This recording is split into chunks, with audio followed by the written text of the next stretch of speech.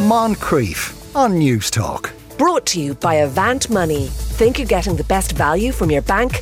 Think again.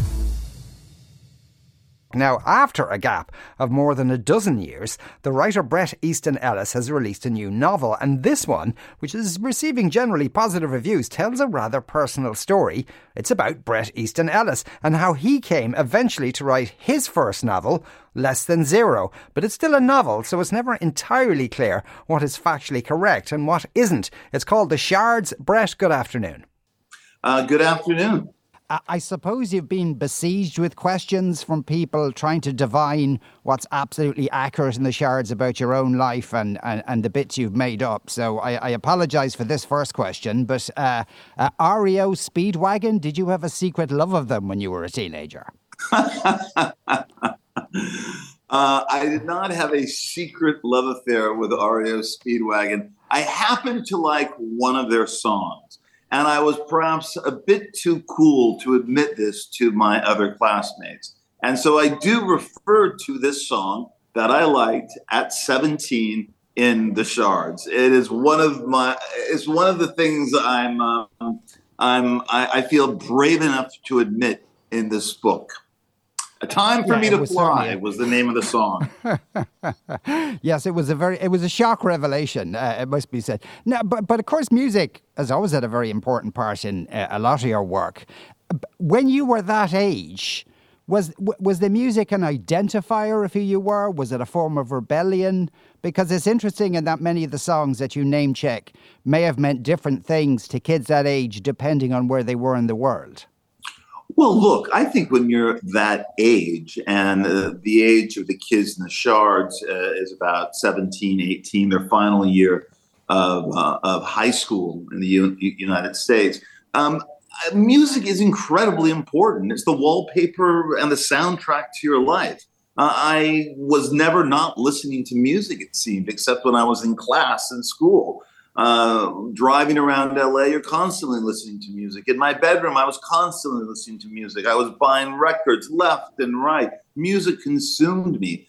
And it influenced me as well. I called my first novel Less Than Zero, which is an Elvis Costello song. So music was everything to me. And I am writing about a boy who's 17, and I'm writing about myself. A lot of it is about things that happened to me, but it is a novel. And I don't know if it even really matters what is truth and what is fiction, but the emotional truth is authentic. Emotionally, who I was and all the terrible things that I admit about myself, ultimately, for example, like liking that REO Speedwagon song, is authentic, is real. Mm. No, it's more like, and I suppose maybe Less Than Zero is that song is an example of that as well. And you also reference Ghost Town by the Specials, which is on this side of the Atlantic about unemployment and Margaret Thatcher's Britain, and it has a very political edge. But in the circumstances you grew up, which were, quite nice, thank you very much, I suppose, did it mean something different? It had a cool aesthetic to us here in the States. The Specials did. And so, and I use that song ironically because, of course, it is about exactly what you said. But the meaning of the song within the environment that we grew up in, it didn't have the same meaning. It had a cool sound. We were just now in LA, beginning to get into ska and, the kind of mashup that the Specials were so evocative of.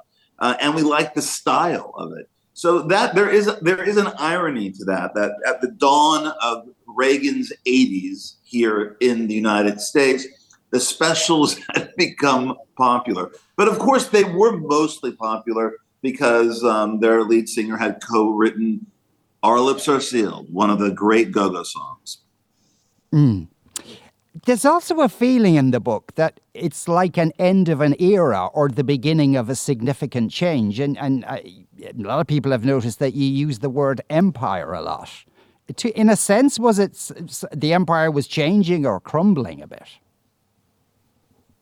Well, I took my cues about empire from the American author Gore Vidal.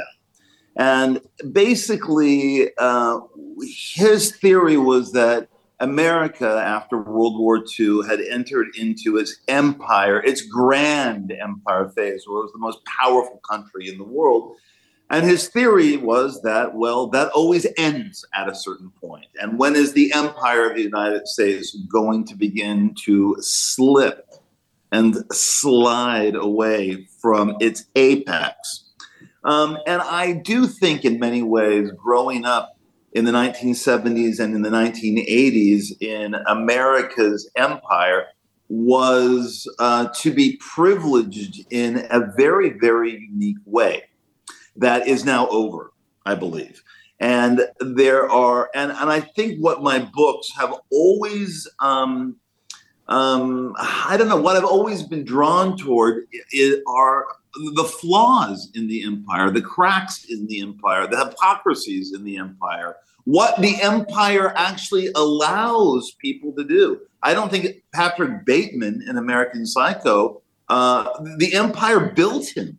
The empire built Patrick Bateman. So I was interested in not only the grandness of the empire, but also in what the empire allowed a certain fraction of people. And that's true for the Shards as well. I think the Shards, there is a Patrick Bateman in the Shards, and he is allowed to get away with things because he is one of the empire allowed him to.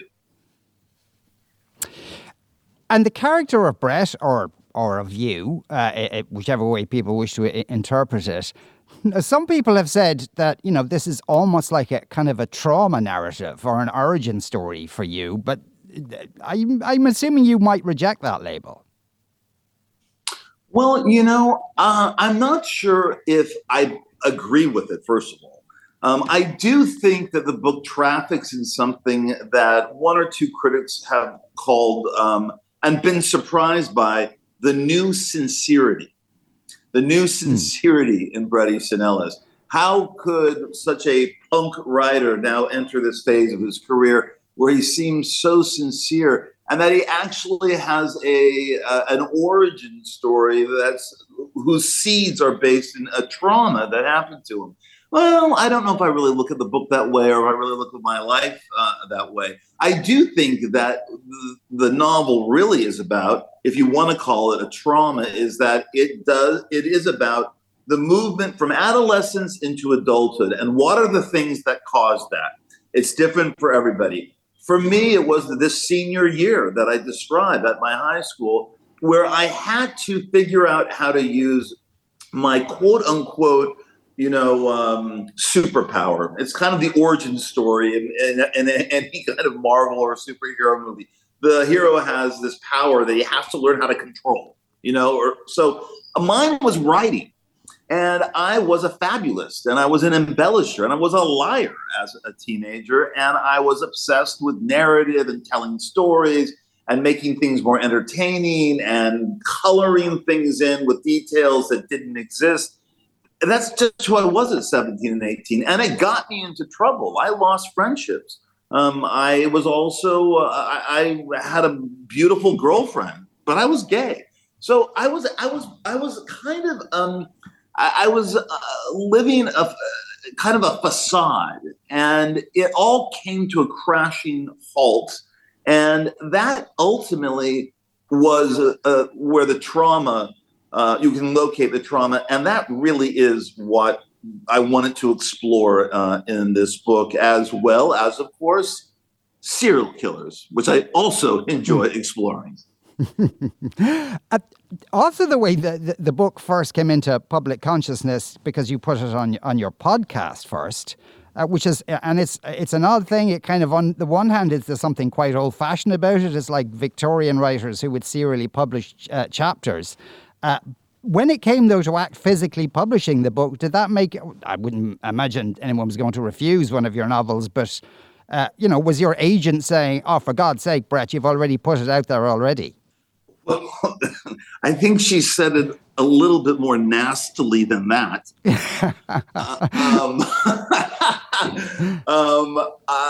when I was in the middle of, I had started writing the novel in April of 2020 after thinking about it for 40 years. I wanted to write this novel when it was happening to me. I wanted to write about these events when they were happening to me in 1982.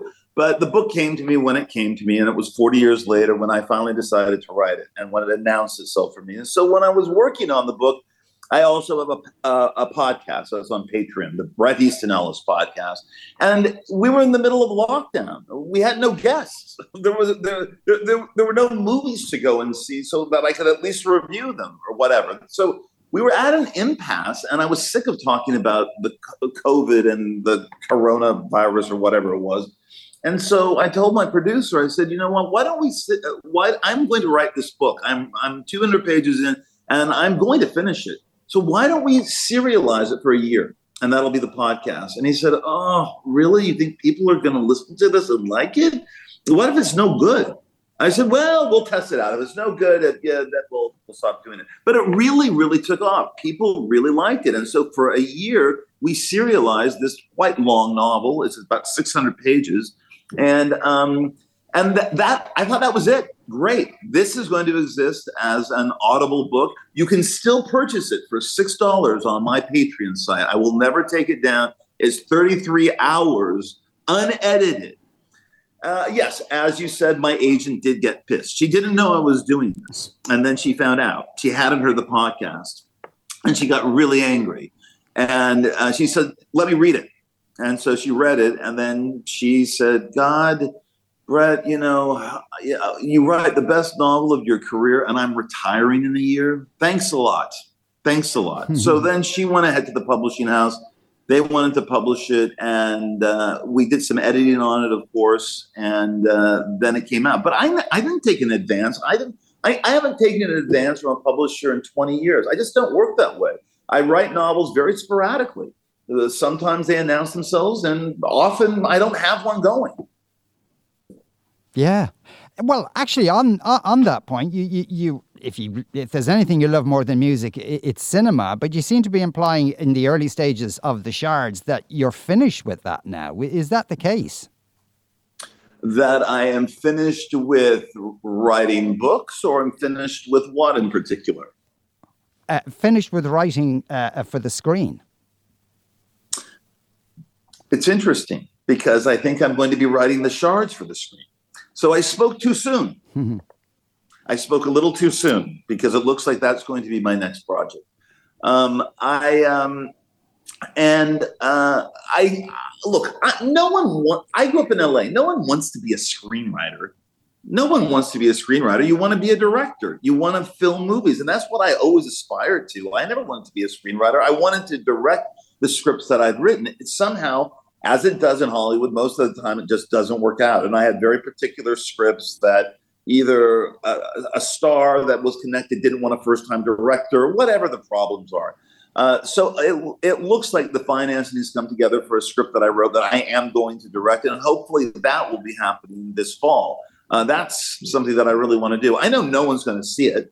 I know it's going to go straight to streaming, but I want to have that experience of making the movie, regardless of how it's received. That no longer matters. Well, we'll look forward to that. You can buy The Shards, or indeed still listen to it on Patreon. Bret Easton Ellis, thank you very much. Thank you very much for having me. Moncrief. Brought to you by Avant Money. Think you're getting the best value from your bank? Think again. Weekdays at 2 p.m. on News Talk.